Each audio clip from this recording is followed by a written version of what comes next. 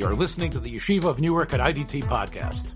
I'm your host and curator, Rabbi Abram Kibalevich, and I hope you enjoy this episode. Okay. All right, welcome everyone. I hope you had a decent day. I hope it was a beautiful day. Decent, at least decent, hopefully much more than that. And we're going to give you a way to give you some Torah in your evening and hopefully to last you for a little while, maybe through the night and through the morning, and make you desire to want to learn more. We're going to start with halacha. 20 minutes of halacha, 30 minutes of Yerushalmi, 40 minutes of Bavli. Here we go. Last night we got up to the Tuf Samech Zayin. We're in the middle of Sif Ches. I sent out an email to everyone. That is the Mishnah Berurah, March 19th, Mishnah Berurah Learning, page 1. Again, we're going to ask people to please mute your mics, if you will, so, and then you'll have a chance, if you have a question, to ask a little bit later. So here we go. Next. Haminat b'medinas elu shelo lechol karkom shekorin zafrin o neglach. This is saffron, expensive spice. The minig is, in these Medinot, not to eat it. And you can see this comes from the Maharil. This comes from the Maharil, the great Ashkenazi posek. We talked about sugar and honey yesterday. What's wrong with what could be wrong with these spices? What could be wrong with eating these spices and using these spices? Good to see you, Alan. It's good. What could be wrong with eating these spices? Let's look at the Mishnah Berurah. The Mishnah Berurah says in Lamed Gimel, it's going to be a similar reason to the honey and sugar issue. What was the reason? In other words, the non-Jews, whoever they are, who's selling the saffron, they want them to appear shiny for the consumer. That's the way it is when you go into the grocery store. They make sure to have the fruits and vegetables looking nice and shiny, because that's what's going to attract you to them. You're going to think they're rotting away. You're not going to buy them. The same thing is true. Thank you. The same thing has been. There's been a request there's been a request, if you will, to mute your mic, Tzion. Thank you. Okay. All right. What? What did you say, Rabbi? Tzion, you have to mute the mic. Lashtik et microphone. Thank you. Okay. Okay, good. So let's take a look at the Mishnah Berurah again. What they would do is they would put flour around the spice to make it look like its normal color. And then when they saw that the spice was becoming weak, when the saffron was losing its normal color, they would throw in again this sourdough into the spice in order for it to get the appearance of fresh saffron. Now, look at this very interesting shita here. Kosvu achronim the av karkom hagadel beginas beso v'nizer bo mechametz noag bo isrim neimaris ha'ayim. Now, in these Ashkenazi communities that we were talking about, they assered sugar, they assered honey, and all the Rabbanim met together and said, "Don't eat it. We're afraid it might be chametz." So the same thing happened when it came to saffron. When they discovered there was this way of putting the chametz in there, people were afraid they were bringing chametz into their house. But what about if somebody says, I don't buy my saffron by the goyim. I raise them in my backyard. I'm a gardener. I have in my own backyard saffron. I raise it.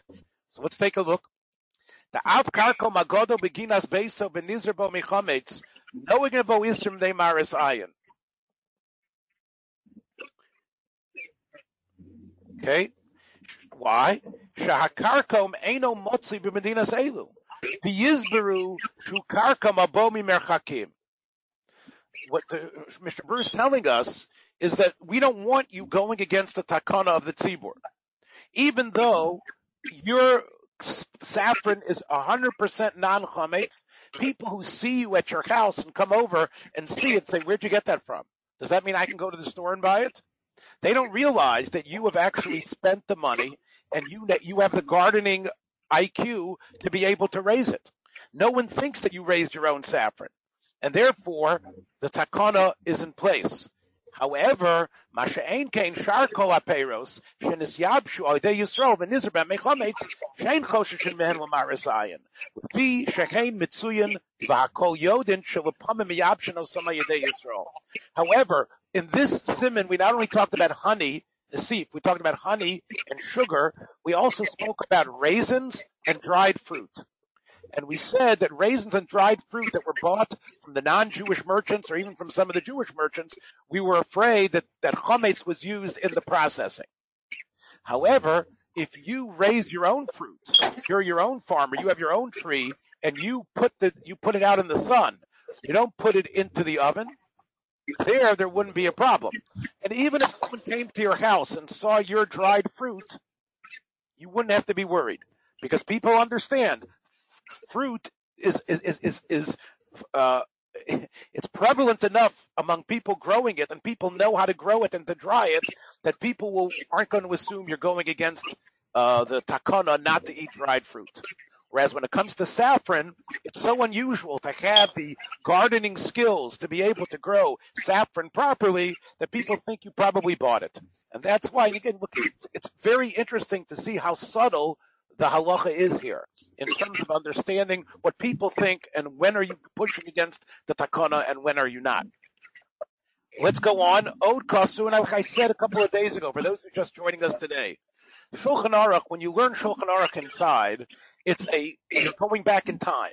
It's like you're going into a time machine and you are learning about life in that period, and now you're going to think about how you're going to apply it to today.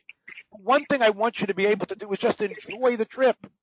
Don't get worried about what am I have to do Lamaisa. Enjoy being part of the history of Klal Yisrael when you learn halacha. So let's take a look a little bit more in the Mishnah Berurah. Okay, we're in Sif Katan Lamed Gimel. It's page 1 of what I sent. Od Kasvu ki atabak derech lishroso b'sheichar b'ktsas v'komos. There were some places where, in order to keep tobacco fresh, we used to somehow soak the tobacco in beer. That was chametz beer. So now the tobacco comes out, it's got dried chametz all over it. So what's the din there? So you're not sure. It's some places yes, some places no. You're not sure. So what do you have to do? Tzarach l'sagro b'cheder olasos mechitza lefanav. It's a suffix chametz. It's a chash. Put your tobacco, because you probably paid a lot of money in the time of, in the Shulchan Aruch, and these poskim were written, it cost a lot of money to get tobacco. So you probably paid a decent amount of money for it. Over Pesach, got to put the tobacco away, got to kick the habit for Pesach. Put it in a room, make a mechitz in front of it, because it's a suffix chametz. And that would be the same thing when it would come to saffron as well. If you do have the saffron, what you need to do with the saffron, you need to put it away. Okay. Listen to this now. Kasav achaya adam shachokar. So what did he do? And again, here's what you see that rabbis need to do. In the coronavirus, the rabbis, of course, have to be choker with the doctors and the internists and know what's going on. The same thing is true whenever you paskin halacha. You need to find out the metzias. So the Chai Adam himself, who, by the way, was a businessman and a banker before he lost all his money, and then he had to become the Dayan of Vilna, along with other Dayanim, one of the Dayanim of Vilna. The famous Rabbi Avram Danzig, he was a banker and a businessman, eventually lost all his money in some investment. I forgot what it was exactly. But then he ended up becoming a Dayan for the last years of his life and publishing one of the most popular Sfarim ever written in Halacha, the Chai Adam. So let's see what the Chai Adam says. Chai Adam shechakar eitzel ha'umnim sho'eisen shnof tabak. The people, and this is what Sion likes, you know what we do this on Yom Kippur, the shnaf tabak. I don't want to touch my face because you're not supposed to. But you know what I'm talking about. You take something you take the tobacco, right? You stick it into your nose, right? So it was very popular. What Sion? I said this, the Ishmaelim, שמכרו את יוסף לשמעאלים, הם היו לוקחים סמים כאלה. You know what? It was popular everywhere. When I was growing up as a kid, I saw all the old men Yes.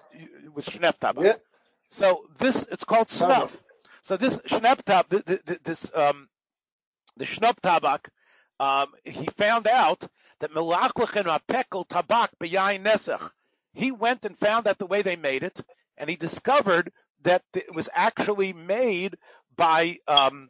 It was actually they used to wet the bottom of the particles with what? With not with yayin nesach. I don't know if church wine or just general wine that was aser bahana. So therefore, he says, "V'yadua sheyayin nesach aser bahana midina." So in other words, maybe it was made by the church. I don't know, but somehow they would use sacramental wine or other sort of wine in order to soak the tobacco crystals, whatever they were called, the particles that were used for snuffing. So you now have a bigger problem. You have a problem of being neneh from something that's aser bahana. So he says you shouldn't use that shnep tabak perhaps the whole year round. So, but the Mishnah Berurah says that was true in his time. That was in the beginning of the 19th century when he wrote his book, 1812 approximately. That's when he wrote his book, 1812, 1820. First edition I think was 1820 or something, 1812, 1820. So, but the Mishnah Berurah is writing about 80 years later. He says, we have to figure out today if shmek tabak is also as problematic as it used to be. So once again, you see a lot is dependent on knowing how things are made and discovering stuff. It's not just today. Okay, let's take a look at a very important piece now. Okay, we've got about another 10 minutes on this. I want to do about 8 or 10 minutes. So I want to do an important piece. If you go back to the Shulchan Aruch, meaning the Ramah, he says, Miu einon osrin taruvoson, v'chein nirali. Now, the pages before, which you have from yesterday's email, that was referring to honey, that was referring to sugar, that was referring to dried fruit, because there were problems in those days. So now the Ramah is telling us that even though the sugar is a problem, the honey is a problem, but let's say you've already mixed that into something else, a taruvos. It isn't the thing itself that's a suffix. It's mixed in with something else, and you have rove of the other thing. So once there's already a taruvos, so the whole thing is a suffix anyway. You're not 100% sure. You heard that that's what's happening. There's a certain percentage of honey that's mixed in, but once it's already made into something else, and it's mu'uriv with something else, now we can be mekel. Because now the whole thing was only a chash, but it's only a chash for the davar be'en. But once this object, yes. Yes, does this the fact of Eino Chozer V'Nior? Right, so one of the reasons is because we don't know it was there, Moshe. That's one of the reasons. In other words, if we would know it was there, then you might have Chozer V'Nior. Moshe is asking about what we hold by the Ashkenazim, that we hold that Chometz, even though there was a bittul before Pesach, is Chozer V'Nior during Pesach. But that's only, Moshe, if you knew it was definitely Chometz. Here, in all these cases, in the dried fruit, in the honey, in the sugar, in all these cases, it's a chash. And that's what the Mishnah Berurah is telling us. Let's look at the Mishnah Berurah inside. Midisosam, mashma fil pachas mishishim. It's mashma taruvos, even if it wasn't bottle. This is even a bigger chiddush, Moshe. Even if it's less than shishim, when you put the honey into the whatever you were making with the honey, even if it was less than shishim, it still is okay. Why? Because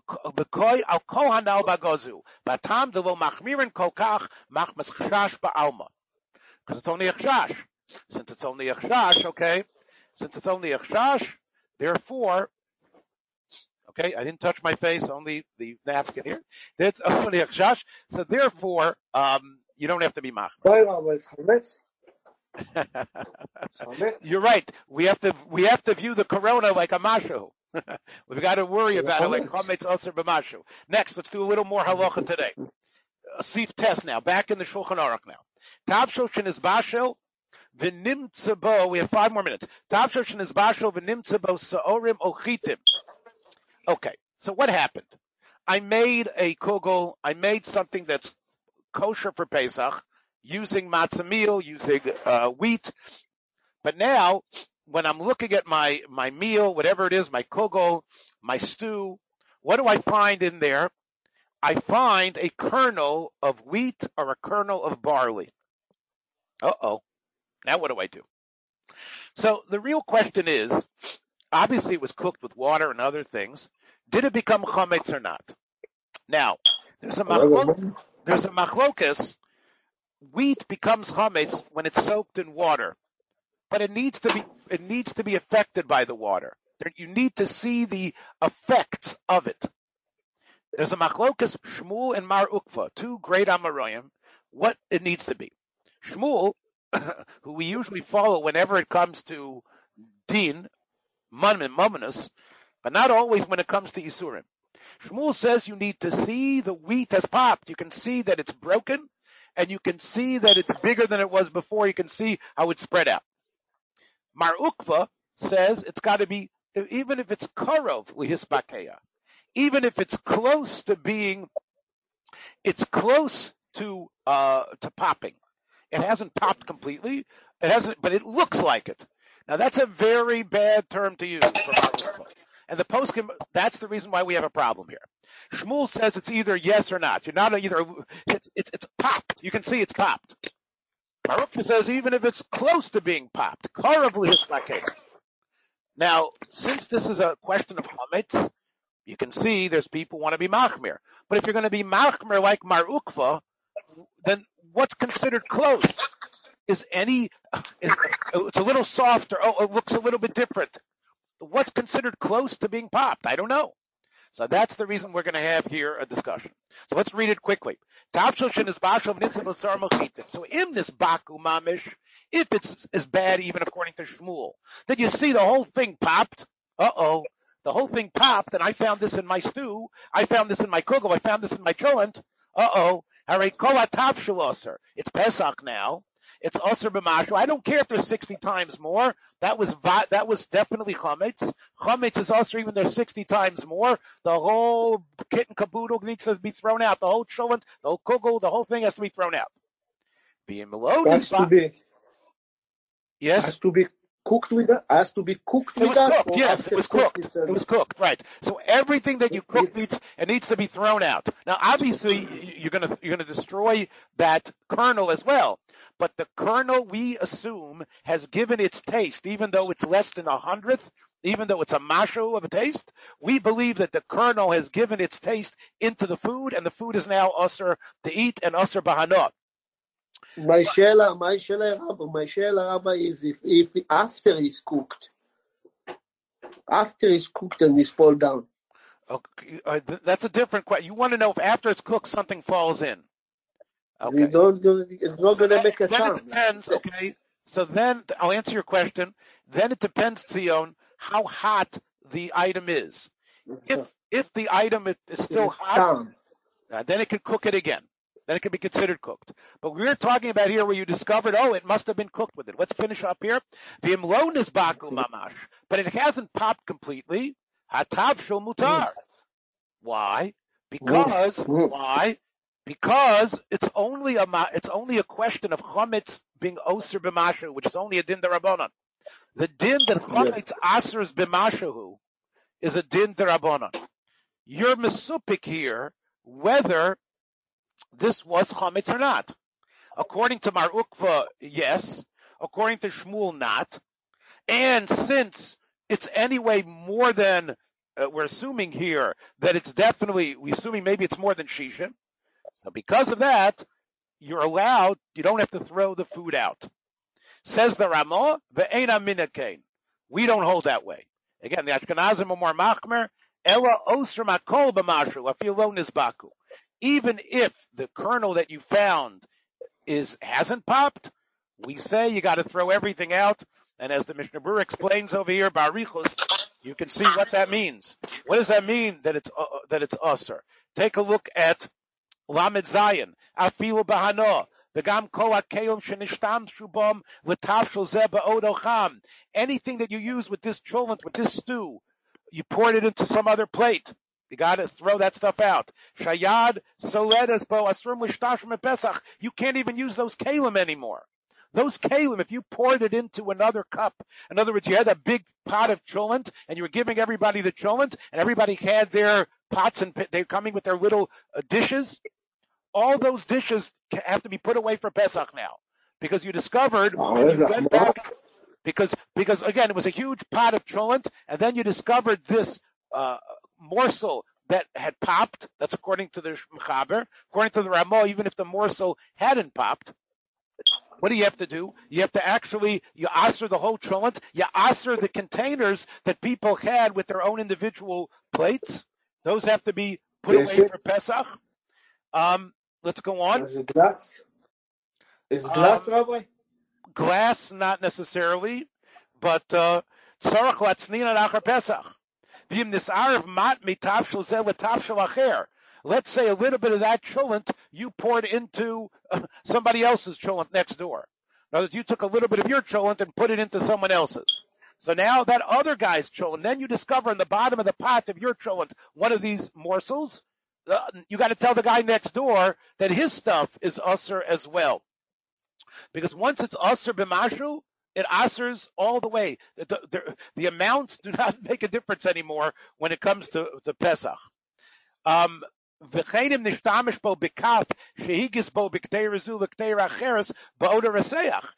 say I use the same ladle to stir this cholent, and then I stir some soup. Okay? Then I discover on the bottom of the cholent, what was there? One of these morsels, one of these pieces of chita or sa'orim. Now the ladle is a problem. So the ladle is now the ladle has made a problem for the soup that I use. So I can't use that soup either. The kivin the isur b'mashu, I'm reading the gam polate mashu. So that is would be the problem here in terms of this situation. So that is how much you have to be machmer, and you can see what we're talking about. Let's just finish off. But the sa'orim themselves, sarfamosam. The sa'orim themselves, of course, you burn them. Okay, so we'll continue from this point here tomorrow. That is our Shulchan Aruch for today. We're now going to move to the Yerushalmi. Tomorrow is Friday. When we're going to do it tomorrow? Oh, okay. I forgot. It's up to you. If people want to learn tomorrow at some time, let's be in touch after the shir tonight. If people are interested in a shir tomorrow to do some of the Gemara. Tomorrow at 3 o'clock. You want to do something tomorrow at 3? Or are you just joking? Yeah. No, I'm not. Okay. So if people are okay, we'll do another shir tomorrow. Amen. Linetter. Okay. All right, we'll have another shir Rabbi, tomorrow. you have to change your carbon monoxide battery for tomorrow, okay? Because it's beeping. Is it yours? No, Rabbi, it's not mine. It's not mine. It's not mine. It's not mine. Maybe some Moroccan. Maybe Zion a Moroccan. Zion, it's you? Zion, you have your microphone on? Yeah. No, Who is it? Who's the guilty one? Ali. Of course. All right, let's go on. It's time for the Yerushalmi. Come on. We don't want to be... There's be plenty of time for Bittul Torah later. Let's go with the Yerushalmi now. Yerushalmi. Okay. Okay. So, page 1 of the Yerushalmi. Page 1 of the Yerushalmi. Page 1 of the Yerushalmi. Ala Ruchais Omer Baruch Shekocha Molei Olam. Excuse me, sorry to interrupt, Rabbi. Yes. Can somebody send me a PDF of the shiur today? I didn't get it today. Okay, can somebody send Binyo the PDF, please? Yeah, I can do it now. Okay, send Binyo the sources, please. Thank you. Yeah. Okay, here we go. Ala Ruchos Omer, page 1. Al Ruchos Omer Baruch Shekocha Molei Olam. If a wind is strong, you make such a bracha. Masnisa Sheboyin Bezaf. When does it make such a bracha? When it's a very strong, almost a gale force wind. That's when you make such a bracha. Avo Sheboyin Benachas, if it's just a beautiful, pleasant wind, but you're enjoying it, you make another bracha. Osamai Severatius. It's a beautiful, cool breeze day, you make a bracha Osam Ma'aseh. You might not have heard that before, but that's what the Yerushalmi is telling us. If the wind is not powerful and attacking you, it's just a very beautiful, and it's strong, but it's pleasant to be in. It's not as off. Osam Ma'aseh. Rabbi Yeshua ben Chananya. When HaKadosh Baruch Hu allows the winds to circulate on the earth, especially a forceful one, HaKadosh Baruch Hu mishabro b'harim u'marashlo b'givos. He weakens them with mountains and softens them with hills. Va'amar lo tein da'itcha shelo tazik briosi. Wind, go out there, but do not damage, do not hurt my creatures. Matam ki ruach milfana yatov. HaKadosh Baruch Hu says. What does ruach milfana yatov mean? That the wind, I compress it. I shut it down. The wind comes from God, but God sort of is mitzamtzim the wind. It makes the wind less powerful. Next. Why? Kol kach lama, Rab Chuna b'shem Rav Acha, because the end of the pasuk says, v'neshamot ani osisi. I've made human souls. I want them to live. I want them to enjoy the planet. And that's the reason why I make the wind softer. There was 3 times in our history that the wind came out of control, and the whole world was in danger for being destroyed. Achas bimei Yonah, achas bimei Eliyahu, v'achas bimei Iyov. Bimei Yonah, what does it say? Remember when Yonah ran away not to go to Tarshish. He was on the boat. He was on the way to Tarshish, not to go to Nineveh. He was on the boat. And what does it say? Hashem hitu ruach gedolah. There was a huge wind, and the wind was going to capsize the boat. That wind, if God didn't control it, could have even been so powerful to destroy the world. That's what the Yerushalmi says.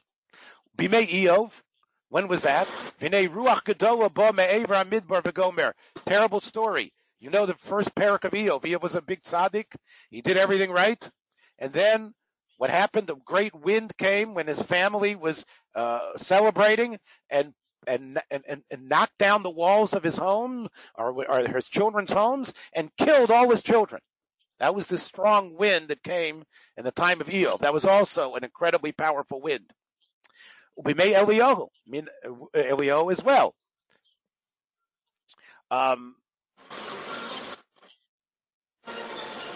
Right? Minayin, Minei Hashem over the Ruach Gadol Chazek Mefari Korim. That's when Eliyahu was in Har Chorev, and he was hiding in the place where Moshe Rabbeinu received the Torah. And God sent him a lesson. You might remember the still small voice. Remember, Hashem sent him. There was a whirlwind. There was trembling. And then remember, HaKadosh Baruch Hu says, "Where is the Kol Hashem? The Kol Hashem is only B'Kol D'Mamadaka." But Eliyahu Navi needed to hear. That was the lesson Eliyahu Navi learned. But before he learned that lesson, HaKadosh Baruch Hu let out an incredibly powerful wind. The Yerushalmi says, and that wind could have destroyed the planet. Amar Reb Yudin Bar Shalom, Neimer Osa Shaliyahu B'Shvilo Haya, Shalyona B'Shvilo Haya, Ein L'cha Ela Shaliyahu. Reb Yudin says, I disagree on the other two. The one about Iyov and Yonah, that was for them. Iyov to be tested, Yonah to be told to go back and do the Nevuah properly. But the one for Eliyahu, when that occurred, the whole planet was really in peril. That's how powerful the wind was. Why? Take a look at the Yerushalmi. Shehu Kosmikon. It was universal. Kosmikon, the whole cosmos, the whole planet was affected by the wind that Eliyahu was experiencing. V'nei Hashem over the Achar Kach Rash. Then there was like an earthquake. The Achar Arash Eish, and then there was fire. And Lo Be'esh Hashem, but the fire, God was not there. God was only later. So that pyrotechnical display that happened to Eliyahu Hanavi was like Har Sinai. Just like Har Sinai, they heard it everywhere. Kriyas Yamsuf was everywhere. That event that happened by Eliyahu Hanavi, according to the Medrash, happened across the planet. Everybody felt it. Next. Rabbi Yehuda Omer Haroya Sayam Agodo Omer Baruch She'asa Sayam Agodo. What bracha do you make? You make a bracha specifically for the Mediterranean. Yehuda is very particular in the way he makes his brachas. Bisman Shroa Leprokim, Bakami Perek, Echad L'Shloshim Yom, every 30 days. Very interesting stories are going to happen here. Do not get bored. I tell you, this is very interesting what's coming up. Okay. Shimon Kamatria. I haven't seen him in Bavli, but in Yerushalmi, I guess he shows up a number of times. He was Shimon Kamatria. The Rishonim tell us that he was a cabinet maker. That's what he did. He made cabinets and he schlepped them and sold them. He made his own furniture, and then he would take his furniture and bring it to sell. But he was also an Amora. Shimon Kamatria Shor Reb Chia bar Abba. Begin the Ana Chamar. I always schlepped with my donkeys from place to place selling my cabinets. This Solakar Yerushalayim Bakol. Shona. I'm always in Yerushalayim throughout the year. Mahu Shenikra. Should I rip Kriya? We know the same way when you see something amazing and beautiful, you make a bracha if this is the first time you've seen it in 30 days. The same thing is true nidach when you see the Churban, when you see Yerushalayim b'Chorbano, you also rip Kriya. But do you rip Kriya every time you go to Yerushalayim? That's what his question was. He goes to Yerushalayim frequently. Let's see what the Gemara answers. The Gemara says, Amarle im betoch shloshim yom yata tzarich lekroa. La'achar shloshim yom tzarich ata lekroa, and that's the halacha, the way we understand actually in Shulchan Aruch, that if you haven't been Yerushalayim in 30 days and you see the Mokum HaChurban, you're mechuyev to rice kriya. Again, poskim are mekel with certain situations on Friday afternoon or whatever it is. But this is the way the halacha comes out about ripping kriya. Now, and if you don't do it, you haven't done the right thing. You're supposed to be affected by what's around you, Effie. The same way when you see something beautiful, you make a bracha. When you see something tragic, you're supposed to be affected by it. And every 30 days... But is it a sin or is it not a sin? Meaning, if you do it, it's a mitzvah, but if you don't do it, it's an avera, or you lost that opportunity to do a mitzvah? I would say it's not as bad of a avera saying lashon hara. It's not a bad avera stealing. Maybe it's not an avera at all. But it shows a lack of sensitivity on your part that you care more about your shirt than you care about the destruction of the Beis Hamikdash. So let's go on. Hang on. I told you it's going to get real interesting right now. Rav Chayna, in the name of Shimon Kamatria b'shem Rav Shmuel bar Nachman. The pasuk says in Shoftim that there was an avodah zarah that was captured by Shevet Dan, and Shevet Dan, the leaders of Shevet Dan, captured this avodah zarah, and they set up their own Kohen. Now he wasn't a Kohen; he was a Levi, and he served as he served. Chevra, mute the mic, please. He served as the Kohen for this avodah zarah, and it was a very popular one. People would come to this Pesel he was the guy who took care of it. Who's the guy that we're talking about? Yonasan ben Gershom ben Menashe. If you look in that pasuk in Tanakh, Shoftim Perek Yud Ches, you'll see that if your Yerushalmi says the Nun is totally. So if you look at the way it's written, it says Menashe ben Nun Shin Hey. Turn off the microphone. Tion, turn off the microphone. Tion. The Nun of the name Menashe is on a different. It's written higher than the other letters. The Nun should be inserted between the Mem, Nun, Shin, and Hey. What is it really? It's really who? Moshe. We're talking about Moshe Rabbeinu's grandson. Moshe Rabbeinu's grandson was a Oved Avodah Zarah promoter. He was the priest. He was the biggest meyuchas in the whole world. The grandson of Moshe Rabbeinu himself, right? The great-great-great-grandson of Levi, right? The great-grandson of Amram. This was one of the people, you couldn't get better yichus than him. So the people of Shevet Dan, the Avodah Zarah, they paid him, and he was the one who was like the Kohen for this Avodah Zarah. And it says there that there was, when it writes his name with a nun above the line. Im Zocha ben Moshe, Im Lav ben Menashe. What we want to tell you is, it's he himself, that person, if he continues being Oved Avodah Zarah, he's the son of Menashe. Now Menashe, of course, is not the Menashe, the son of Yosef. Menashe that when Shmuel Hanavi wrote this, he wrote Sefer Shoftim. He had in Nevuah, there would be a famous Menashe. And who would that be? That, of course, was one of the Malachim. That was, of course, the son of Chizkiyahu, who was one of the worst Malachim in terms of Avodah Zarah. He was one of the people who was involved in murder and involved in Avodah Zarah. So Shmuel Hanavi, and that's the way it's written, that this man, Moshe Rabbeinu's grandson, could either have fulfilled his heritage and been an Einikel, a grandson of Moshe Rabbeinu, or if not, he's just another clone of one of the worst evil people that we know about, Menashe. That's what the Nun means there. Chavraya Boin Kamer Shmuel Bar Nachman. Rabbi, I'm sorry, Rabbi. Yes. Rabbi, Menashe made teshuva, yes? This is Menashe made teshuva? You're right. So that's a great question Yonatan is asking. Menashe's tshuva didn't work. Menashe's tshuva, the Gemara says, because he was chotem achtias harabim, his tshuva did not help him get into Gan Eden, because he had caused so many other people to sin. And even after he did and said Hashem Elokim, there were still others that were off the derech because of him. So therefore, he's the symbol of a guy gone bad. So now let's talk about Moshe Rabbeinu's grandson. Moshe Rabbeinu's grandson, what happened with him? So let's see. So, the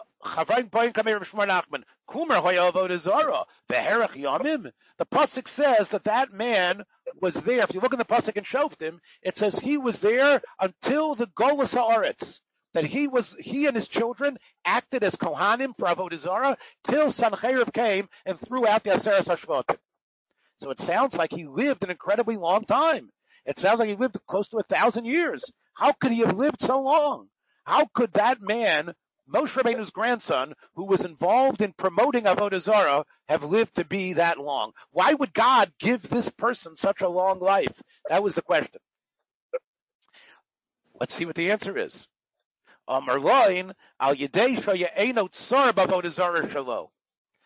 had the job, but he limited the Avodah Zarah, the excesses of the Avodah Zarah.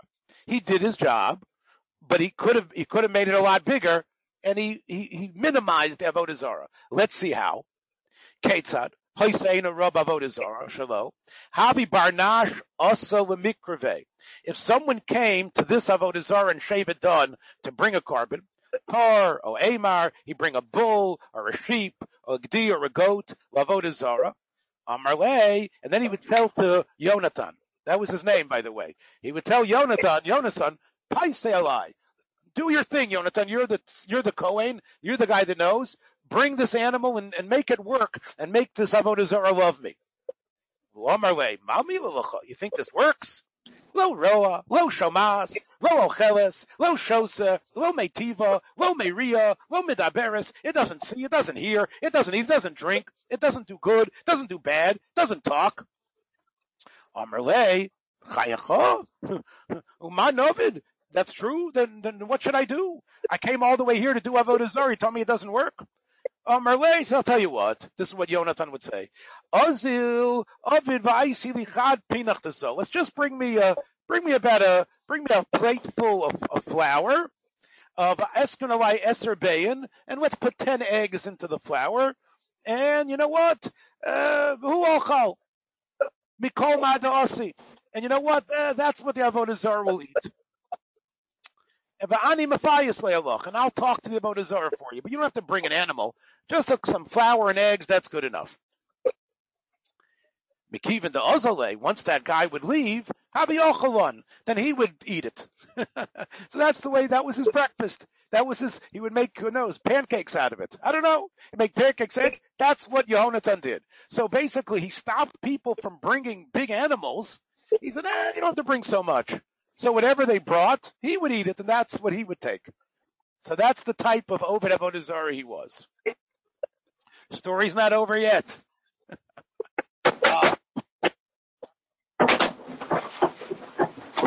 Simna Choda Bar Pachin Amarle Cain. Is that true? One smart guy came and said, Amarle Ein Mo'ilis Klum At My Ovedacha. One person asked him, you keep on telling us this isn't worth anything, then why are you here?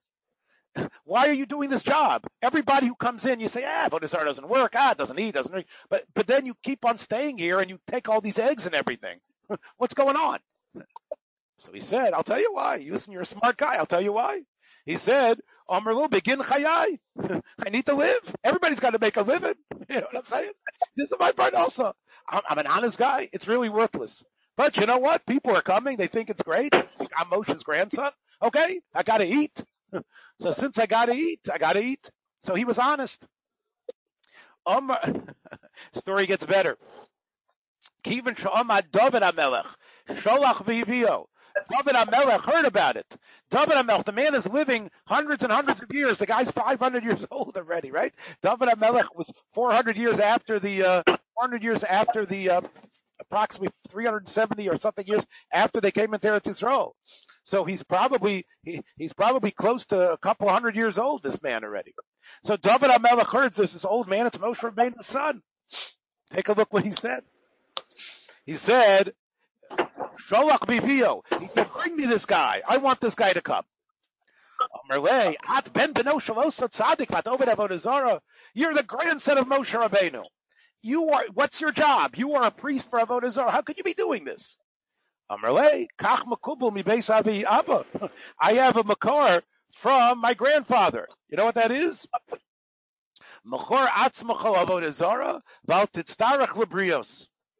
It's better to sell yourself to Avodah Zarah and to have to stick your hand out. This is the only job I could get. I'd rather be this than a schnorrer on the street begging for money. At least here I got to make some parnasa. You're right. It's stupid. It's ridiculous. It's usher. But at least I got some dignity. Amarle. So David said to him, your grandfather didn't say that. You know what he meant? He meant mechor atzmach avoda shehizara lacha. Doesn't mean avoda zara. Let's say you were trained to be an accountant and you can't get an accounting job. So now you're going to work for Amazon and pack boxes or stuff like that. Okay, that's what you're going to do. That's the job you can get. You were trained to be a physicist in Russia. You come over here and you become a house painter. You get the job that you can get. That's avodah zara. That's what it means. Al tetzarach labrios. Don't say, I'm not trained to do that. Everyone's looking at me and saying, Rabbi, why don't you get a job? But okay, I'm too old already. But the point is, I refuse to say it. But maybe I should have said it. That's what Moshe Rabbeinu told his children. Take a job, even though it's not what you were trained for. It's not what you thought you were going to be. And this way you don't have to stick your hand out for people. That's what David HaMelech told Moshe's grandson. That's what your grandfather meant. Let's go on. We have 8 more minutes. So, Rabbi, so Zara זה משהו אחר? עבודה אחרת? Zara? Avodah Zarah is the biur. Avodah shezara lecha. Avodah שזה לא מתאים לפי החינוך שאתה קיבלת. זה לא מתאים לפי מה שאתה חשבת על עצמך. Okay? So now, Zara ze miloshin zayin reish hey means it's a stranger. Ze nachriyut lecha. Ze mashu muzar lecha. Muzar. Oto mila. Well, let's go on. Let's finish the story about Yonatan. Kivin shara David kach shu oev mammon. When David saw that this man loves money, ma osa himido kumis al tisbaria shalo. He was one of the officers over the treasury of David HaMelech. There's a pasuk in Divrei Hayamim that says that. Ushvuel ben Gershom ben Moshe. Nigid ala otzros. He was in charge of the treasure houses. So he gave him that job, and this way he could take a little cut off the top. That was the job he gave to Yonatan and keep him honest. Why is he called Shivuel? Sheshav and Yonatan, you said this before about Menashe. Sheshav el bechol libo bekol kochol. He did tshuva because he realized it was embarrassing.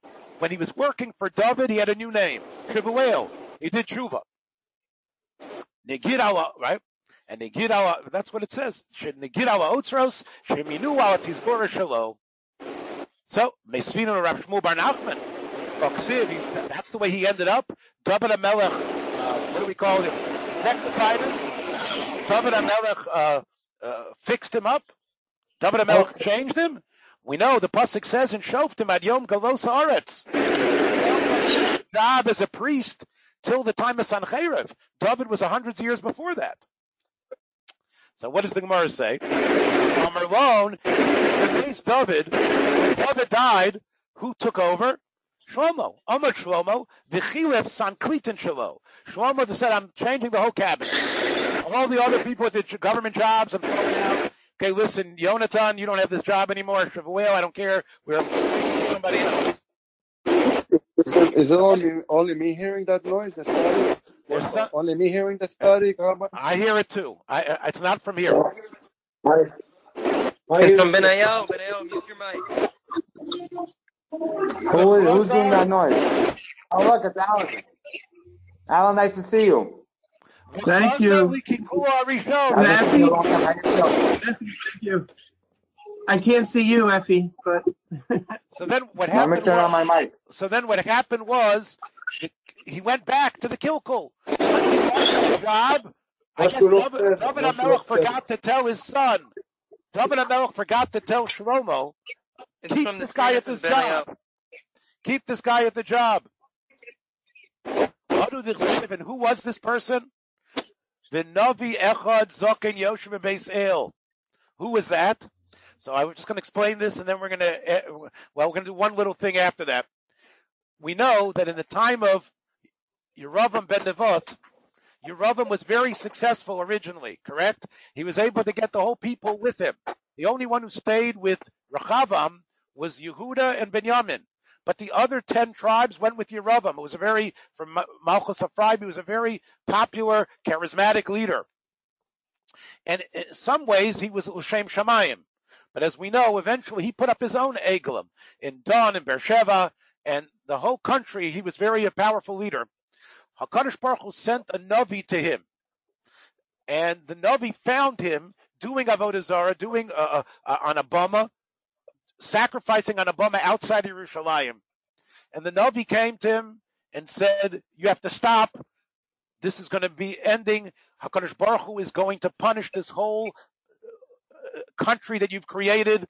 There's going to be a punishment on you and all these bamos." And he said, "I'll prove it to you." And Yeravam lifted his hand up against the Navi, and his hand became paralyzed.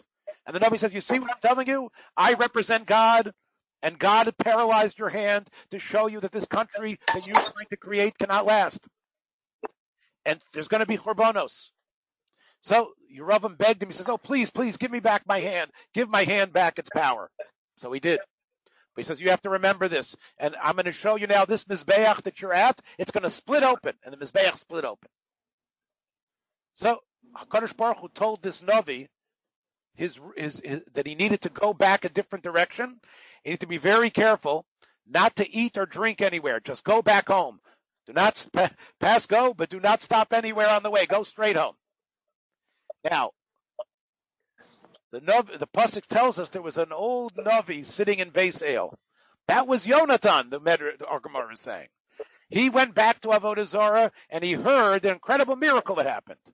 His kids told him that there was this great, powerful person. He caused the king to become paralyzed.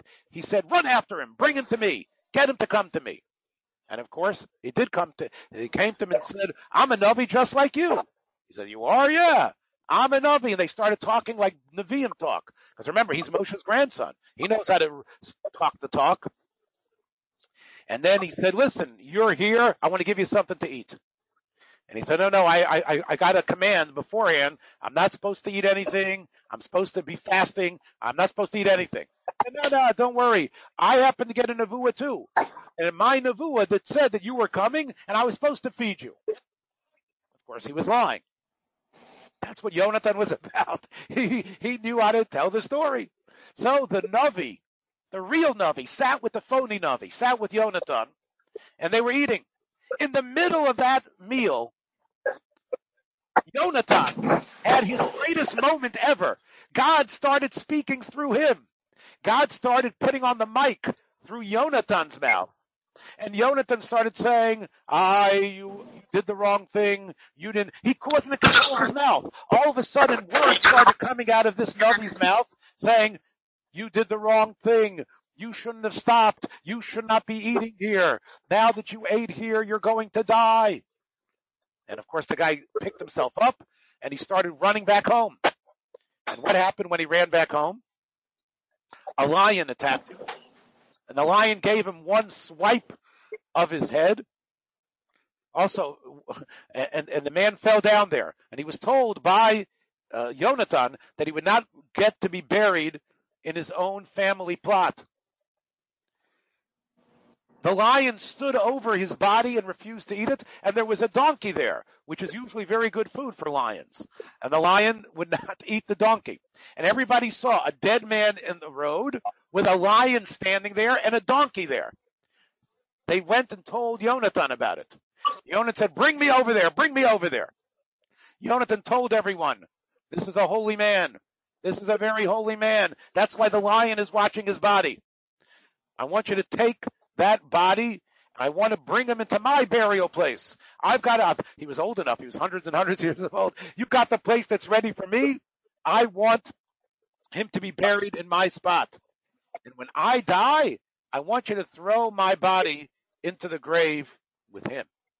And that's the Navi, the Medrash is telling us, that was Yonatan. Hu. That is what Shmuel tells us. Amrin Hu. That was the Navi that we were talking about. So that's incredible, incredible Kabbalah about the story of Yonatan ben Gershom. This was who? Who was this? This was Moshe Rabbeinu's ba? Moshe Rabbeinu's grandson. Moshe Rabbeinu's grandson. It was Moshe Rabbeinu's grandson.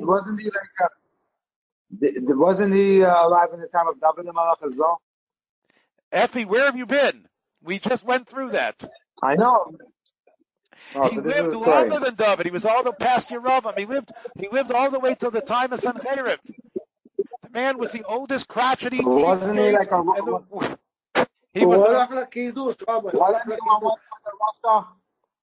What's your question? We got to start the At one point, he was right? The best he ever...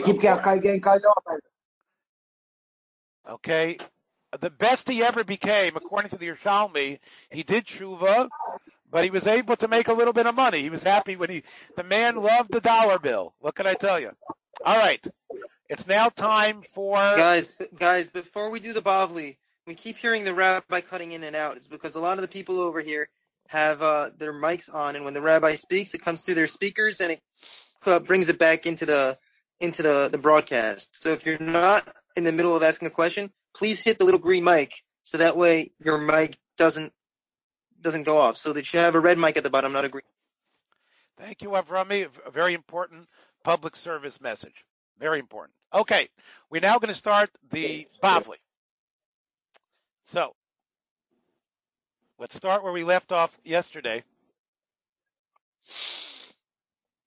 So the Bavli that we're talking about, go to page 1. And it's from the top of the page, 1, 2, 3, 4, 5, 6, 7, 8, 9, 10, 11, 12, 13, 14, 15, 16, 17, 18, 19, 20, 21, 22, 23, 24. The 27th line, 2 dots. Lo yikra lo oraner. This was one of the takonos that the Mishnah taught. These are one of the takonos the Mishnah taught us, that on Shabbat you can't read, which you need to see clearly between one letter and the other letter to know what you're reading. You should not do that in front of an oil lamp, because the oil lamp, the problem was you might tip the oil lamp over, tip it towards you to increase the flame, to give you a brighter amount of light that you could discern what it is that you're reading. That's the Yisr. Let's take a look at the Gemara now. Amarabba filu gvoa shtei kumot, vafilu shtei mardaot. It could be on the upper level. It could be as tall as a mardeya. A mardeya is what you use to take cattle, like a big cattle prod. Take two of these cattle prods. Each one is probably about 5 or 6 feet. It can be 12 feet higher than you where the light is. You still can't go under it and read. We'll see why in a minute. Even if you're on the on the bottom floor and there's 10 apartments and there's light coming out of the apartment number 10 on the 10th floor, you can't be there on the bottom reading it. Why? So Rashi says it's a gzeira. We make the gzeira without any light plug. Once we make the gzeira, you can't read by a light. Doesn't make a difference how far the light is from you technically. If you are using that light in order to read from, no, you cannot do that on Shabbos. If it's an oil lamp, even though you're not even close to that oil lamp, once a gzeira is put in place, no ifs, ands, and buts. That's what Rabbah is teaching us. Afilu gvoa shtei kumot, afilu shtei mardaot, afilu asar batim zu gavzu. That's what we're telling you. Then Rabbah has a kula though. The Mishnah said, lo yikra l'oraner. One person should not be reading. Chadu de lo likre. Hatrei shaper dummy. But two people are all right. Why? Because if there's two people, here's what the problem is. The problem is, even though you're reading for the sake of Shabbat. You're reading because you want to learn on Shabbat. But then you get too caught up in what you're reading and you forget it's Shabbat. That's not going to happen if it's two people reading together. If it's two people reading together, the two people, one will tell the other, hey, stop doing that. Everybody knows you're not supposed to do it on Shabbos. The problem is you're going to forget. When you're with someone else, that other person, the strength of the community, the strength of another person can remind you. That's what Rabbah is telling us. Let's see it inside. Can it be a child, or it has to be bar mitzvah? Could it be a woman? I remember I learned that Mishnah a long time ago, but I'm not sure. Could it be your wife? I assume a wife is just as good. It doesn't have to be a Talmud Chacham. If someone else is reading with you, that's okay. Okay? Or you have another person standing over you, that could be as good as well. But if this way you're reading together with him, it's not going to happen. Vatanya, the Brisa says. Give me a second. I'm just going to make it larger on my screen so I can see it better. Vatanya, lo echad v'lo shnayim. We have a Brisa that says even two people can't read. Amar Rabbi Elazar, the Amoris says, leikasha, kan inyan echad, kan b'shnei inyanim.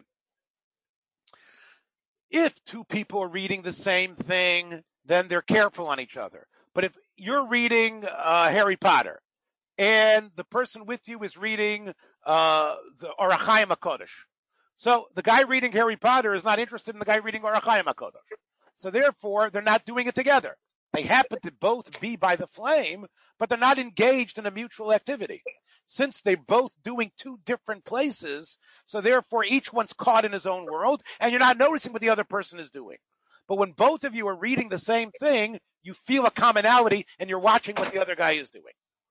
Next.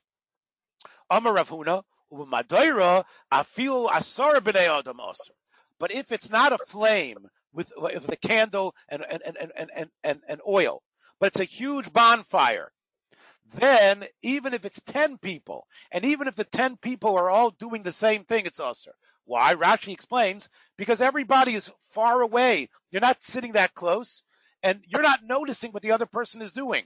The other person might be getting up and stoking the flames. You're not watching that. When it's a Madeira, it's such a huge fire, you're not that close, and because of that, even though everyone's reading the same thing, you get involved in what you're doing, you're not noticing what the other person is doing, you can't expect the other person to notice when you get up to stoke it, and therefore, everybody is usher when it comes to a big bonfire, reading around it. Amar Rava, im adam chashavu mutter. But Rav has told us, if this is a person who, he's an aristocrat, he's not the type of person to go and tip an oil lamp over. He's been raised in aristocratic England. He's been raised like a prince. That's the lamp. You don't touch it. He doesn't want to put his hand there. He doesn't want to get it dirty. He doesn't want to start tipping it and maybe the oil is going to spill. He sits there like if he's a dignified person, this Isser doesn't apply to him. Im adam chashavu mutter. So Rava said, and there are people out there. There's people out there that were raised like dignified aristocrats. It's not in their psyche to do this. So, Meisvei, we ask on Rava, what is it? It says, well, Yikra or Aner Shemeyate. We know Amar Rabbi Yishmael ben Elisha, and he was the son of a Kohen Gadol. He himself his grandfather was the famous Rabbi Shmuel who died from the Sarugei Malchus. He was the Bar Plukta of Rabbi Akiva. He was this he came from one of the most distinguished families in Klal Yisrael. So what did he say? He says, Ani ekra v'lo ate. He says, you know what? I am going on. I know what it says in the Mishnah. I am going to read on Friday night using the oil lamp. I know it's not going to happen. There's no way it could happen. Pam achas kara. One time he started to read and he forgot it was Shabbos. And what happened? Ubikesh lahatos. And he started thinking, I want to start moving it. Omar, he said, kama gedolim divrei chachamim. Shayomrim lo yikra lo arner. Chachamim were smart. I thought I was this way. I see that it applies to me also. Rab Nosson had a different tradition about what happened.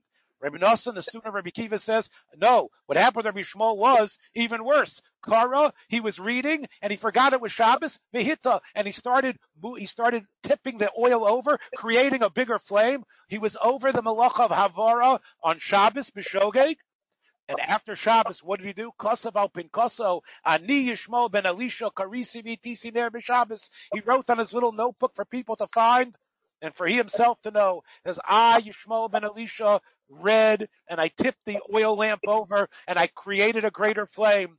When the Beis HaMikdash will be rebuilt, I am going to bring a big fat chatas to make up for it. Amar Abba. So what do you see? What's the question? The question is, he's an Adam Choshev. Rav has said an Adam Choshev it doesn't apply to. Isn't he an Adam Choshev? Amar Abba. Shiny Rabbi Yishmael ben Elisha. Yishmael ben Elisha is different. Why? Hoil umesim atzma divrei Torah kehedyot. When it comes to divrei Torah, how does he look at himself? He looks himself like a normal hedyot, like a normal nobody. Because when it comes to Torah, he loves it. Even though he was very dignified, when it came to reading Divrei Torah, he got as excited as anyone else. And therefore, for someone like him, the Isra did apply. Tani Choda. Obviously, because most people, right, would put themselves down. A Chashuva person is not going to make himself look great. He's going to put himself down, no? Well, you see, Effie, he originally thought that didn't apply to him. He thought that he was able to control himself, right? But what you see from here is that even though he was raised to be an aristocrat, he was probably wealthy, because there's a din, the Kohen Gadol needs to be wealthy, and he came from the Kohen Gadol's family. When it came to Divrei Torah, he would roll up his sleeves and do everything he can to learn more, and he got excited about it, and he was willing to even... According to Rav Abba, right, he would have been someone that he would be allowed to do it. But obviously, in his own eyes, that's right. He did not consider himself an in his own eyes, he would. Right. Most people wouldn't. So it would come out, Effie, that if you have an aristocratic person, it might be he can read. Remember, he can sit there and read, because we're not worried about him adjusting it. Let's go on. Tani Chada, another case of using the fire. Shamish bode kosot v'karot v'oraner. It's Shabbos, and you're the shamish. You're the waiter. You're bringing food to people. You don't want the guy you're bringing food to say, what's this in my cup? Before you put the stuff in there, you want it to be clean. You want to make sure you're getting a good clean cup. You want to make sure that everything is exactly where it should be. You're serving to people on Shabbos. You're the shamish. So one brisa says the shamish is allowed to use the light to make sure that the cups and plates are what they are supposed to be. One brisa says, no, we shouldn't do that. Okay, so leikasha. Kan b'shamish kavua, kan b'shamish she'eino kavua. So Rashi explains like this. If you're a shamish kavua, you've got your job for years already, or whatever you were hired for, probably the boss isn't just taking you as a temp. He's giving you the job. So even if he discovers there's a hair, there's some schmutz, there's something there, you know it's not the end of the world because you got your job. He might talk it out to you, but you're not so scared. But if you're a shamish she'eino kavua, this is your chance. You're so worried, you're going to try to do the best possible job, and if it's not clean, you're going to do whatever you can to tip over the oil lamp and do what you can to make sure everything is the way it should be. Because you're scared. When you have a temporary job, you're scared. When you don't have it, when you're the official job, you're not scared. When you have the job, even though you might make a mistake, you figure the boss will understand. That's the Gemara's first answer. Iboisem. Hava b'shamish kavua. Both could be talking about shamish kavua. V'leikasha. Ha b'de mishcha, ha b'de nafta. Really, it depends what sort of lamp it is. If it's a lamp that's just oil doesn't smell bad. It's not such a big deal. But if it's neft, it's kerosene and neft, moving it's going to get you smelly. You're not going to do it. So that's like already something that will stop you. So even on one hand, you might want to check, right? But if the oil lamp we're talking about is an oil lamp, is a lamp from neft, that smells so bad that we don't think the person is going to tip it over.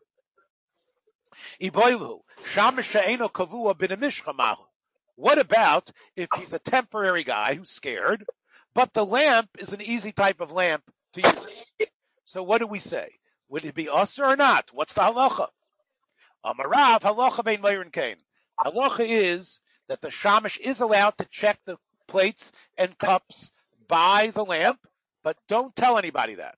In other words, if he comes to us, we tell him it's okay. We're not going to stop him, but we're not going to issue it as a psak. Because we don't want people being makel in this din. Rav Yirmiyah bar Abba Amar, halacha meir and kain. No. If he's a shamish, she'ena kavua, he has the right to do it. So he has the right, again, he's not supposed to tip the lamp, but he has a right to check things by the lamp. Rabbi Yirmiyah bar Abba ikla bei Ravasi. Rabbi Yirmiyah Abba came to Ravasi's house. Kam shame kabodik l'nahayra d'shraga. It was on Shabbos. Rav Yirmiyah brought his own shamish with him. Rav Yirmiyah was a Talmid Chacham. He had his butler with him. So his butler got up, and what did his butler do? His butler checked the cups and the plates that were being served to his master, Rav Yirmiyah. Whose house was he in? He was in Ravasi's house. Omer le debitu, umar ovid hachi. Ravasi's wife said, why are you letting him do it? When we have temporary help come here, you never let them use to check. You tell them they're not allowed to. Amar lo, shavka karabe svirle. He's with his Rebbe. His Rebbe holds he's a temporary guy here because in my house he's a temp. So therefore, his Rebbe says a temp, since it's an oil lamp, has a right to check. Leave him alone. He's following the psak of his master. The Mishnah also, let's go on to the next thing. The Mishnah said that a chazan can see where the children are going to be reading. Because even though the children, like we saw it, in Corona world, children keep on learning no matter what. Children learn on Friday night, even to the lamp. Part of the reason is because we don't believe they're going to upset the lamp. We think they really don't care that much about what they're learning.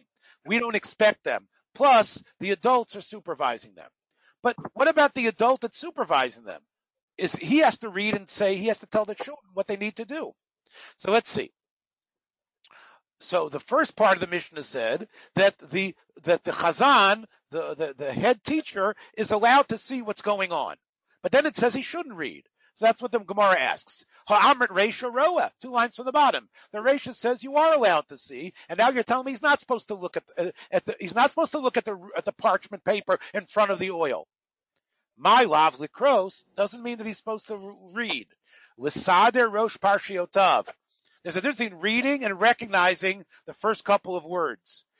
It's not really reading. He's just noticing what's there. That he's allowed to do. He's not allowed to read. What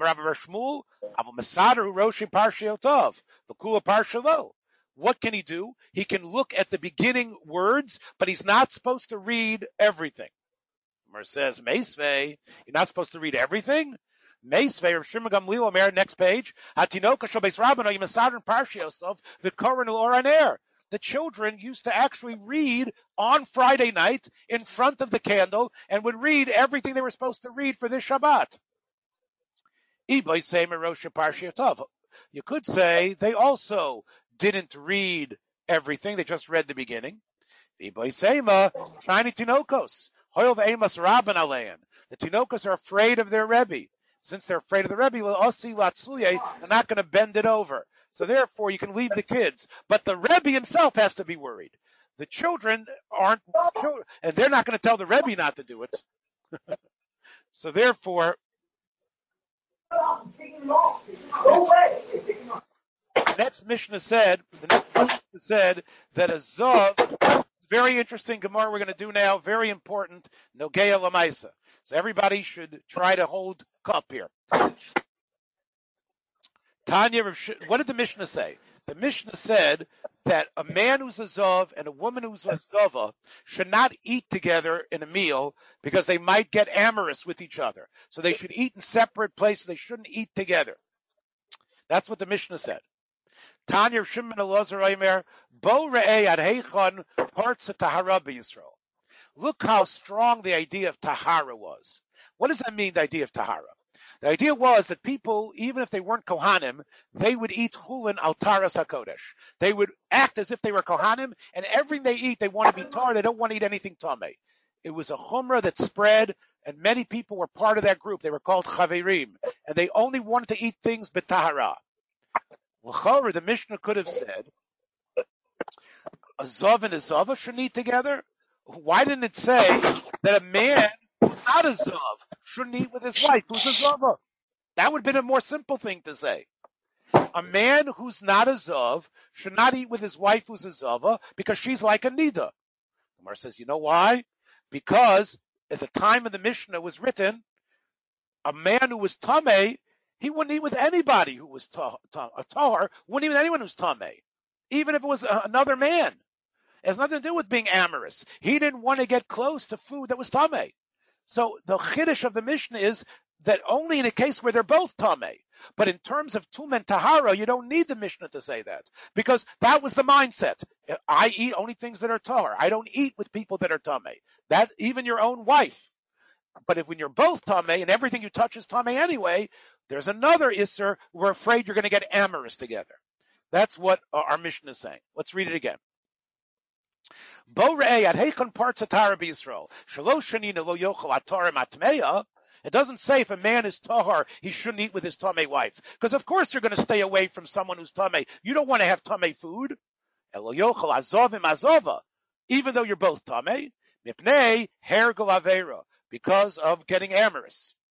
Ki yotzibo lo yochel zov parush im zov amaretz. A zov, again, not a man and a woman. If you have a Zav who's a Parish, a Zav up until this point, he only eats things that are Tahar. Oh, he becomes a Zav. What can he do? Now everything that he touches becomes Tameh. He should not decide he's going to go now eat with an Amaretz who doesn't keep these laws. Why? Sheme Yargilenu etzlo. Maybe he's going to bring him next to him. That's the end of the Brisa. So the Gemara asks, V'chi margil etzlo my have. What's wrong with them being friends? The fact that one guy is firmer than the other, why shouldn't they have some relationship?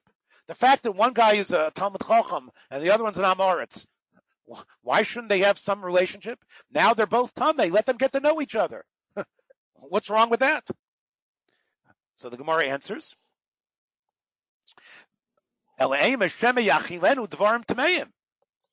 maybe he's going to feed the Parush, the one who's been a parush, he's going to feed him dvarim that are tmeim.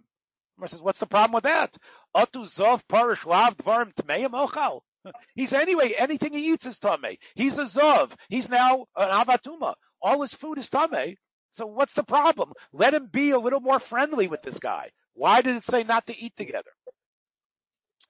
So, Amar Abaya, gzeira shema yachilenu dvarim sheina mutukanim.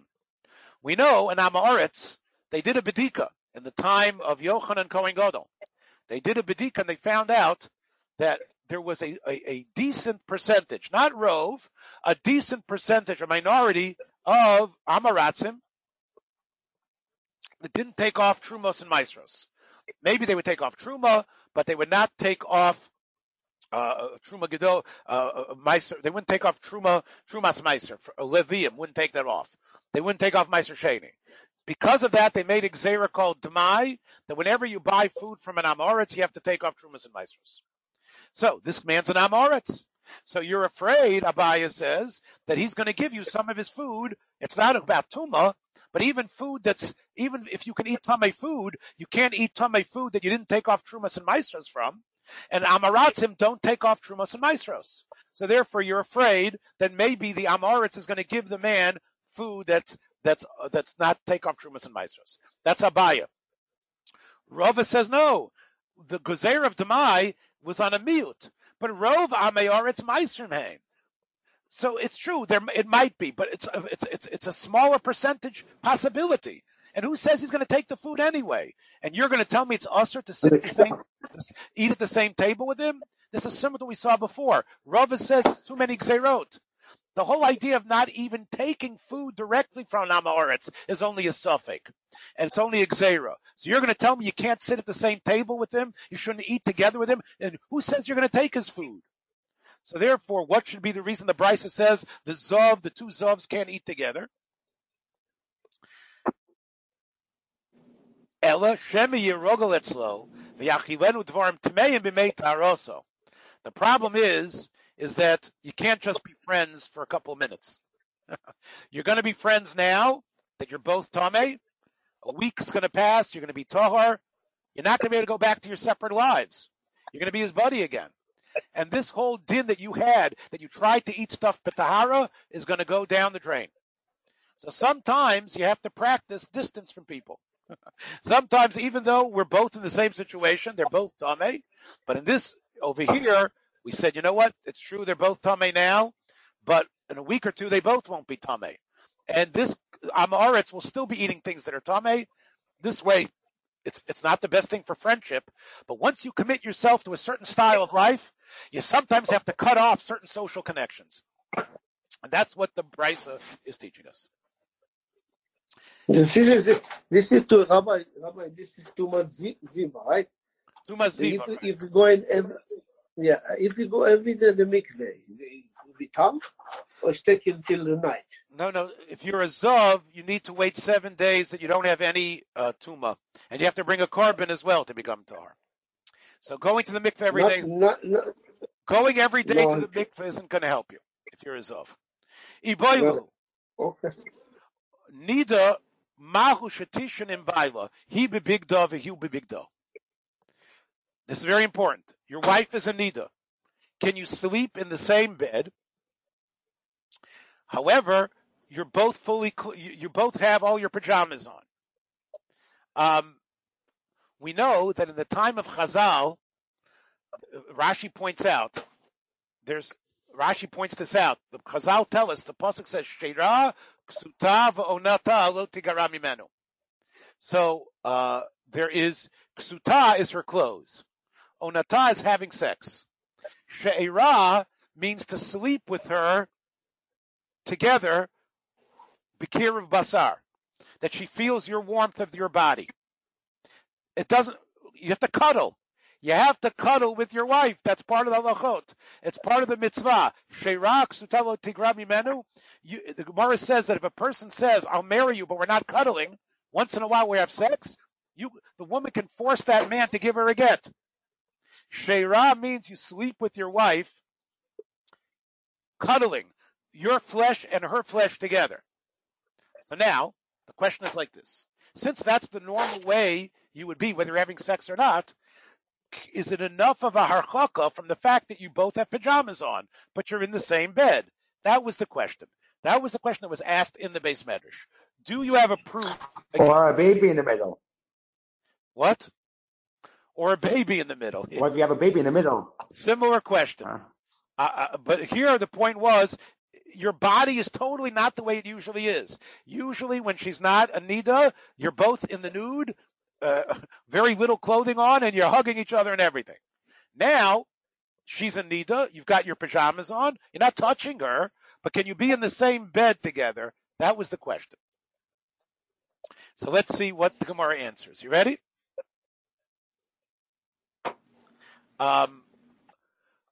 Amar Rav Yosef, Toshma, I have a proof from a Mishnah in Chulin. It says, Ha'of ole magvina al shulchan veino nechal. we know there's a machlokas whether you're allowed to eat chicken meat and cheese together. Rabbi Yosef says it's minat Torah. We hold it's only midrabanan.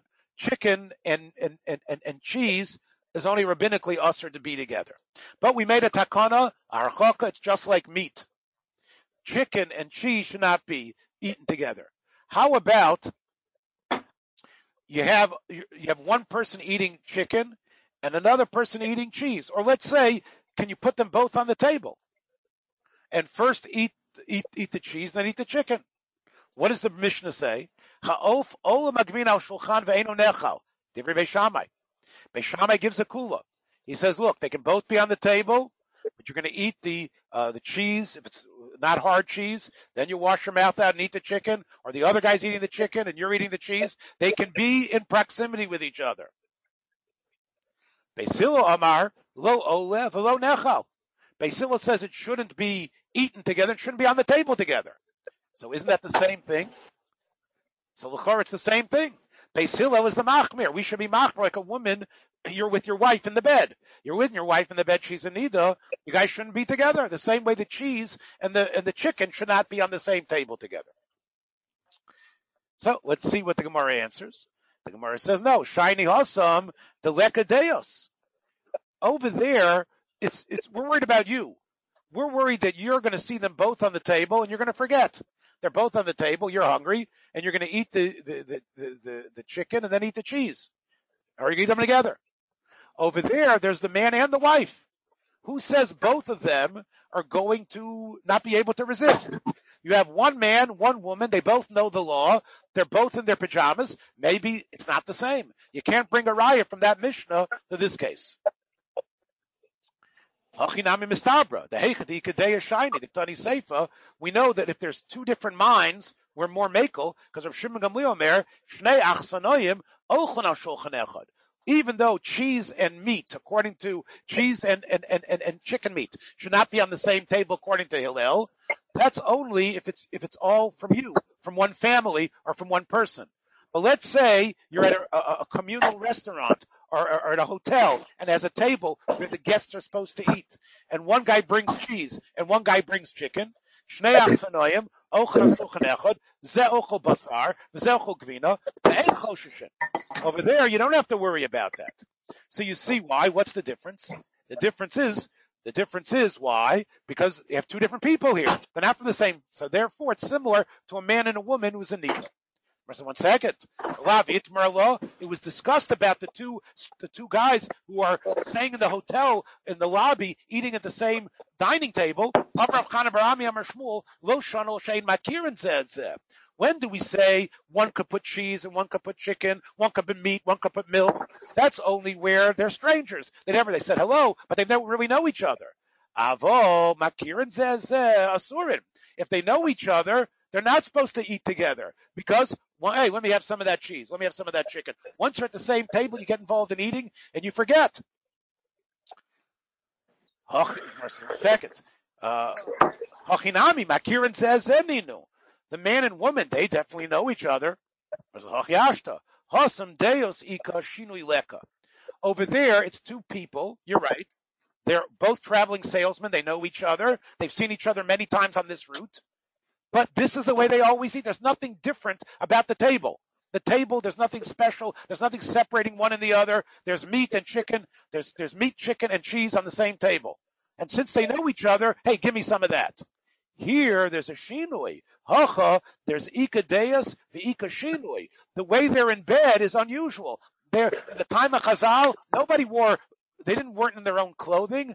Remember? They slept very scantily clad under the bed, under the covers. That shinui is enough to send a message to stay away. Some say they didn't even try to bring a raya from the Mishnah. They went straight to Rav Shimon Gamliel. It's basically the same thing. Rabbi Yosef brought a raya. Echad Basar, Echad Zagvin, what Shono Shein Makirin says, Avol. Makirin says, Asr. Hanina Makirin says, so the first wide line, Hasam Deos Ika Shinui Leka, Hacha Ika Deos, the Ika Shinui. So basically, at this point, it could be you can sleep with your wife together in the same bed when she's a nida. Now, the Ritva says, we know from a Gemara in another place in Shas, Rav Huna has a whole bunch of harchokos that you're not supposed to do with your wife when she's a nida. So Ritva says, our Gemara is trying to see the earliest source. Of course it's wrong, the Ritva says, to sleep with your wife in the bed, but our Gemara is trying to find, can we find a Mishnah or a Brisa, or was it an enactment that was made later? Anyway, that's what the Ritva says. Let's move on. Toshma, lo yochel azov im azov. A quick question, Rabbi. Yes. Go ahead. I'm sorry about the meat and dairy. As I know, if you eat meat and like one of the kids want to eat dairy, we put like a mechitza, something in between. Is that permitted, or maybe I got it all wrong? I don't know why. It's got to be very different than a usual meal. It's got to look different. A separation, a different. Some say that a different, not a tablecloth, a placemat is like a different table. There's some poskim that say, the Ran says, a different cover on the table, two different covers is like two different tables. Okay, thank you. Okay, next. Next. Toshma. A second wide line. So Mar says, 1 second. Why aren't they supposed to eat together? Hachinami. Mar says, no. There's no difference in the way they're eating. Therefore, there's no reminder that he shouldn't be having sex. Toshma, the pasuk says the following. When it talks about a tzaddik, it says, he didn't look at the mountains. He didn't do avodah zarah on the mountains. He didn't look at the beautiful avodah zarah and say, oh, I want to go see it. He didn't do adultery, and he didn't get close to his wife who was a nida. Why does it put those two things together? One is terrible, and one is sort of normal. Aha! What do you see? That according to the pasuk in Yecheskel, what do you see? Makish isha nida le'eshas reyehu. Ma eshas reyehu. He bebigda aser. We know with someone else's wife. How about you came home and you found your wife with your next door neighbor and they're in the same bed? Oh, well, we were in the same bed, but look, we both have our clothes on. Of course it's usher. Rashi says yichud. You can't have yichud with one of the arayos. So you see from the pasuk in Yecheskel, you have to treat your wife in a way with the same chumrah that you treat another man's wife. Your wife during her menstrual period, you have to treat her as an Eishes Ish. In the same way, Eishes Ish, it's obvious you can't be in the same bed with her, even though you both have clothes on. It's the same thing would be with your wife. That's what we bring a proof from this pasuk. Af ish donido, he bebigdo aser, shma mino. Mar says, upliga de Rapados, but Rapados disagrees. The Yom Rapados, le'osra Torah ela kurva shel gili arayos. The Torah, when it said lo sikravu, what does it mean, lo sikravu lagalos erva? The words lo sikravu mean actual sexual coitus. That's what lo sikravu means. That's what's also from the Torah. Kurva is only midarabanan. So therefore, this is a chumrah, a gzeira to a gzeira. Even hugging your wife is only asr midarabanan, Rapadas says. Right? On all the arayas, Rapadas holds, and don't tell this to your kids, Rapadas holds that minat Torah, the only thing that's asr with all the arayas, including your wife, is actual sex. That's what's asr. But hugging and kissing and all this other stuff is only asr derabanan. Since it's only asr derabanan, so over here you're not touching. So therefore, according to Rapadas, you wouldn't have a source to say that you couldn't sleep in the same bed with your wife when she's in nida, according to Rapadas. Because lo asr tova ela kurva shel gili arayos bilvad shenemar ish shel kol sher b'sar l'sikravu l'garas erva ula ki havi osi mibei rav. Okay, so Sheila. Yeah, let me just finish this, okay? Just 1 second. Hold on. Ula ki havi osi mibei rav havi menashik luhu la'achvatai abei chadayu. When Ula would come home from the yeshiva, his family was very proud of him. He did a great job. He traveled to Bavel. He told people Torah. When he would come home, he would kiss his sisters on their chest. That doesn't mean Now this doesn't That's my mean question. okay. This does not mean that they stripped open and they pushed their breasts into his face. That's not what it means. What it means is that he would give them a peck right over there. Like that's where he would kiss them. He was an old man. My question is my cousin. My cousin. My question is my cousin come and I'm allowed to give a hug and kiss. I didn't see a long time. So And this is, I don't know if it's... So 1 second. This is what Ula did. Ula gave... It's not sister. He would give his sisters a kiss. The Amroi Abei Yadayu. Some say he would give a kiss on their hands. But even though Ula did that, Pligidi Dei Adidei, what he said goes against his own statement. The Amar Ula, Afilu Shum Kurva Aser.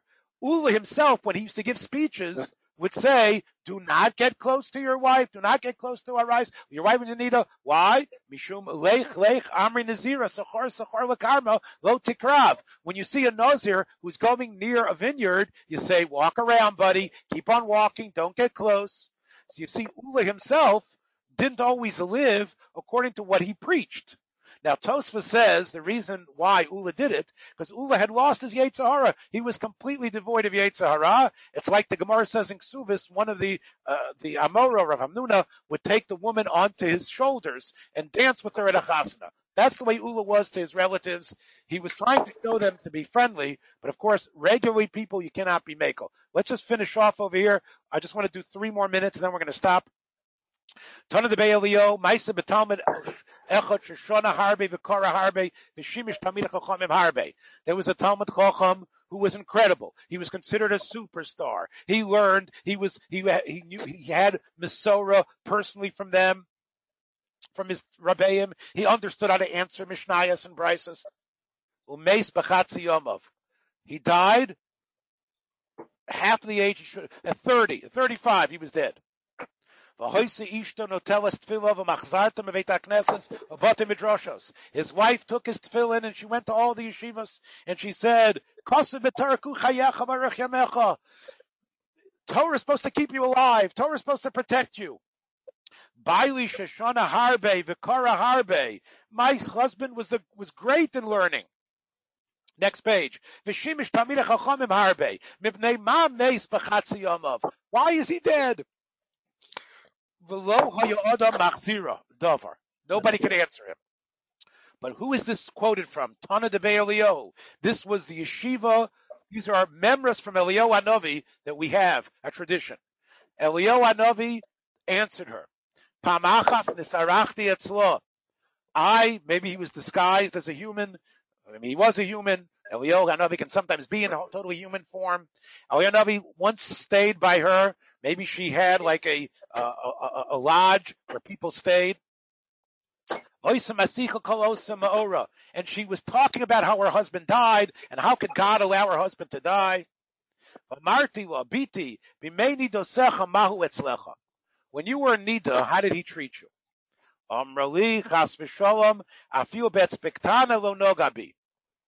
Okay, when you were in Nida. What about the halacha that we've accepted, that you're supposed to have 7 clean days? 7 clean days during those clean days that we were machmir to treat every Nida like a zava. How was that? Ochali mi, she said. He was very kind to me. He ate with me, shatai mi, v'yashani mi, b'kir of basar. And he slept, and we didn't have pajamas on. But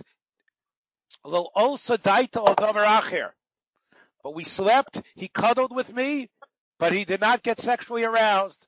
He was a tzaddik. Now, Tosfos says, how could he have even done that?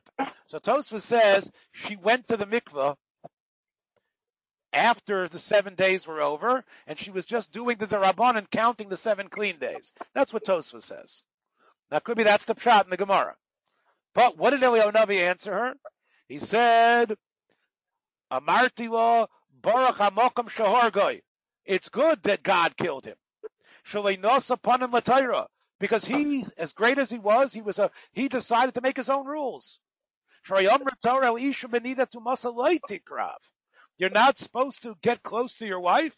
That's it. No ifs, ands, or buts. Let's finish off here. Rav Dimi said that in that story, you have to say that maybe it was a very long bed. And since it was a very long bed, maybe, again, right? It says, Mita choda havai. And therefore, if it's a long bed, maybe this doesn't apply. There was a sinor between them. Either way, it was still Bekir of Basar, and Eliyahu Navi said, Baruch HaMakom Sha'arkei. So you can't play around. Rabbi said, that's it for tonight. All right, so everybody, we're going to start from this spot here tomorrow. What time? At 3 o'clock tomorrow? So tomorrow it's only going to be Bob. Tomorrow? It's too close to Shabbat. What time do you want to do it? Shabbat. Maybe we'll make a shorter version, Rabbi, tomorrow. Yes, short. Tomorrow only Gemara. Tomorrow only Gemara. Thanks for joining us for another episode from the Yeshiva of Newark at IDT Podcast. Be sure to subscribe on your favorite podcast app so you don't miss a single episode.